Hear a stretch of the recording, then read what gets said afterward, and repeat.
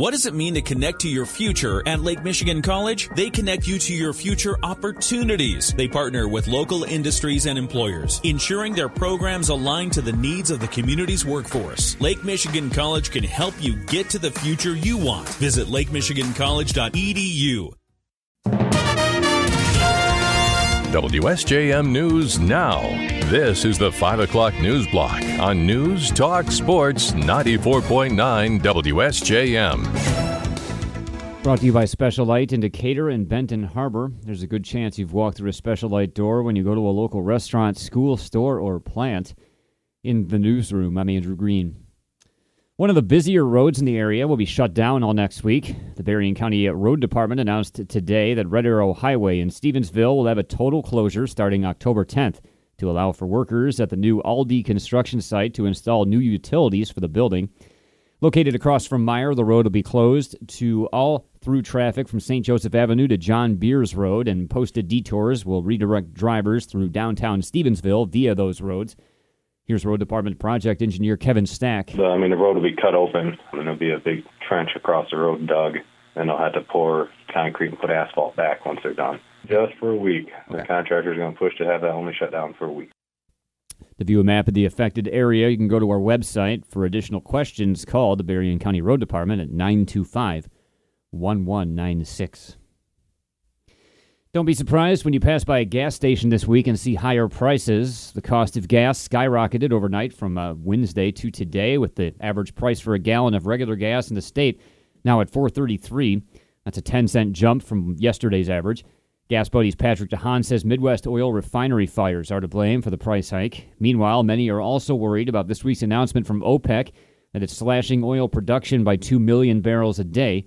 However, DeHaan says that effect will be minimized for Michigan drivers. The impact won't be direct to Michigan gas pumps, that is, with relief on the way because of refinery improvements. Prices will fall, but because of OPEC's decision to cut production, they won't fall quite as far as they would have otherwise. With a basic impact of the decision, I would estimate it between 10 to 30 cents a gallon. DeHaan says the price per gallon will drop below $4 in the next few weeks. That's as long as there are no new refinery fires. The Berrien County Board of Commissioners is looking at ways to make the current county juvenile detention facility last a little longer as preparations are made to build a new one in Benton Township. Speaking at a meeting today, Commissioner Jim Curran said the administration committee has spoken with architecture and engineering firm Whiteman about some reliable short-term projects that could extend the life of the old facility in Berrien Center. The primary purpose in doing all this is because it's apparent, folks, that we're not going to build that new juvenile center tomorrow. We're going to have to use that old facility. And so what we're trying to posture right now is to make the old facility usable and well usable, not just put a Band-Aid on it, for another 5 to 10 years. Curran said with construction costs too high at this time, the county commission would be unlikely to authorize the spending needed to build a new facility in the next year. Whiteman will be looking at things like the old facility's water and sewer system to make it more feasible for the county to continue operating it while the plans are made for the new center. A study on the availability of broadband throughout Berrien County has been completed, and county commissioners have been given a preview. Speaking to colleagues today, Berrien County Commissioner Terry Freeling said the parcel-by-parcel review of the county found that Berrien County has 12,000 parcels unserved by broadband, or about 15% of the county. The county's compiled the complete map to help it and local governments pursue broadband grants. I know that there have been some community maps that have been put together. Your communities have been reaching out to the task force to work on understanding those maps more. Freeling said a county broadband task force meeting was held last week with about 50 people on hand. They represented schools, libraries, medical facilities, and more. The county commission will get a full report on the survey at its meeting next week. County Administrator Brian Doucette previously told commissioners they'll probably not be surprised by which areas of the county are lacking in broadband. A new mural in honor of Olympic medalist and Buchanan native Hannah Roberts will be unveiled next week.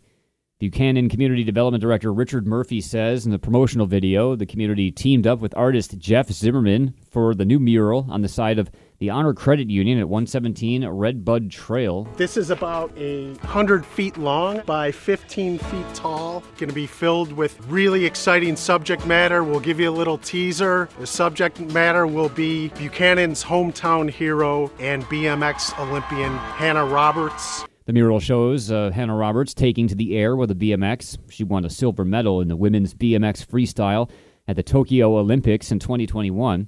Murphy says her story shows anyone can start out in a small town and go on to achieve on the world stage.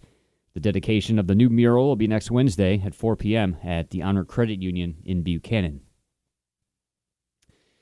Lakeshore Diecast in Baroda is saving money by installing some solar panels.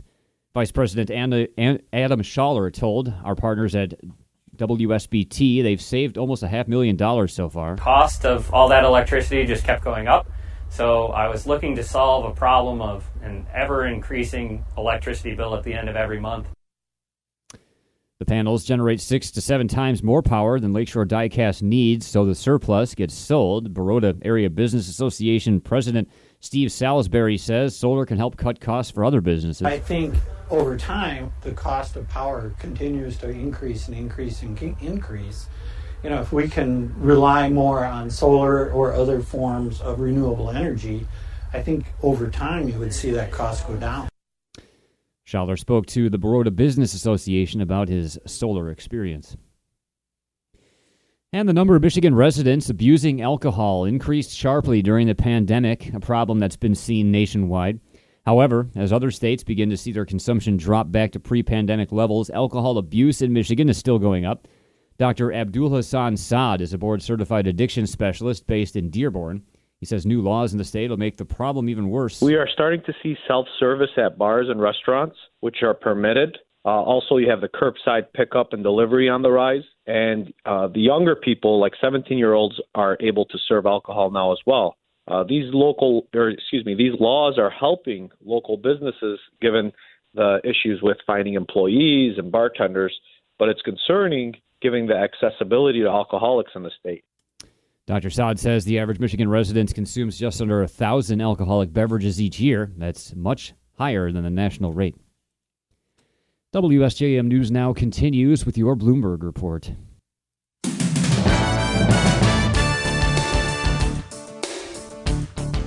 WSJM News Now continues. President Biden took a legislative victory lap on job creation today at an IBM factory in New York.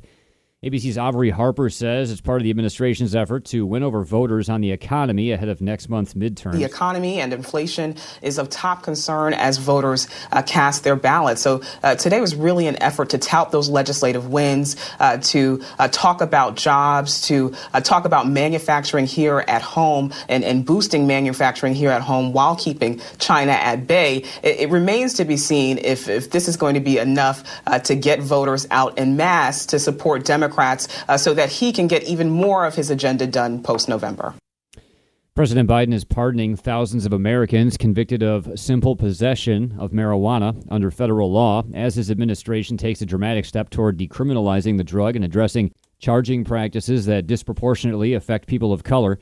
He's also calling on governors to issue similar pardons for those convicted of state marijuana offenses, which reflect the vast majority of marijuana possession cases. Biden says the move reflects his position that no one should be in jail just for using or possessing marijuana. He said this action will ease the consequences for, quote, people who have prior federal convictions for marijuana possession who may be denied employment, housing, or educational opportunities as a result.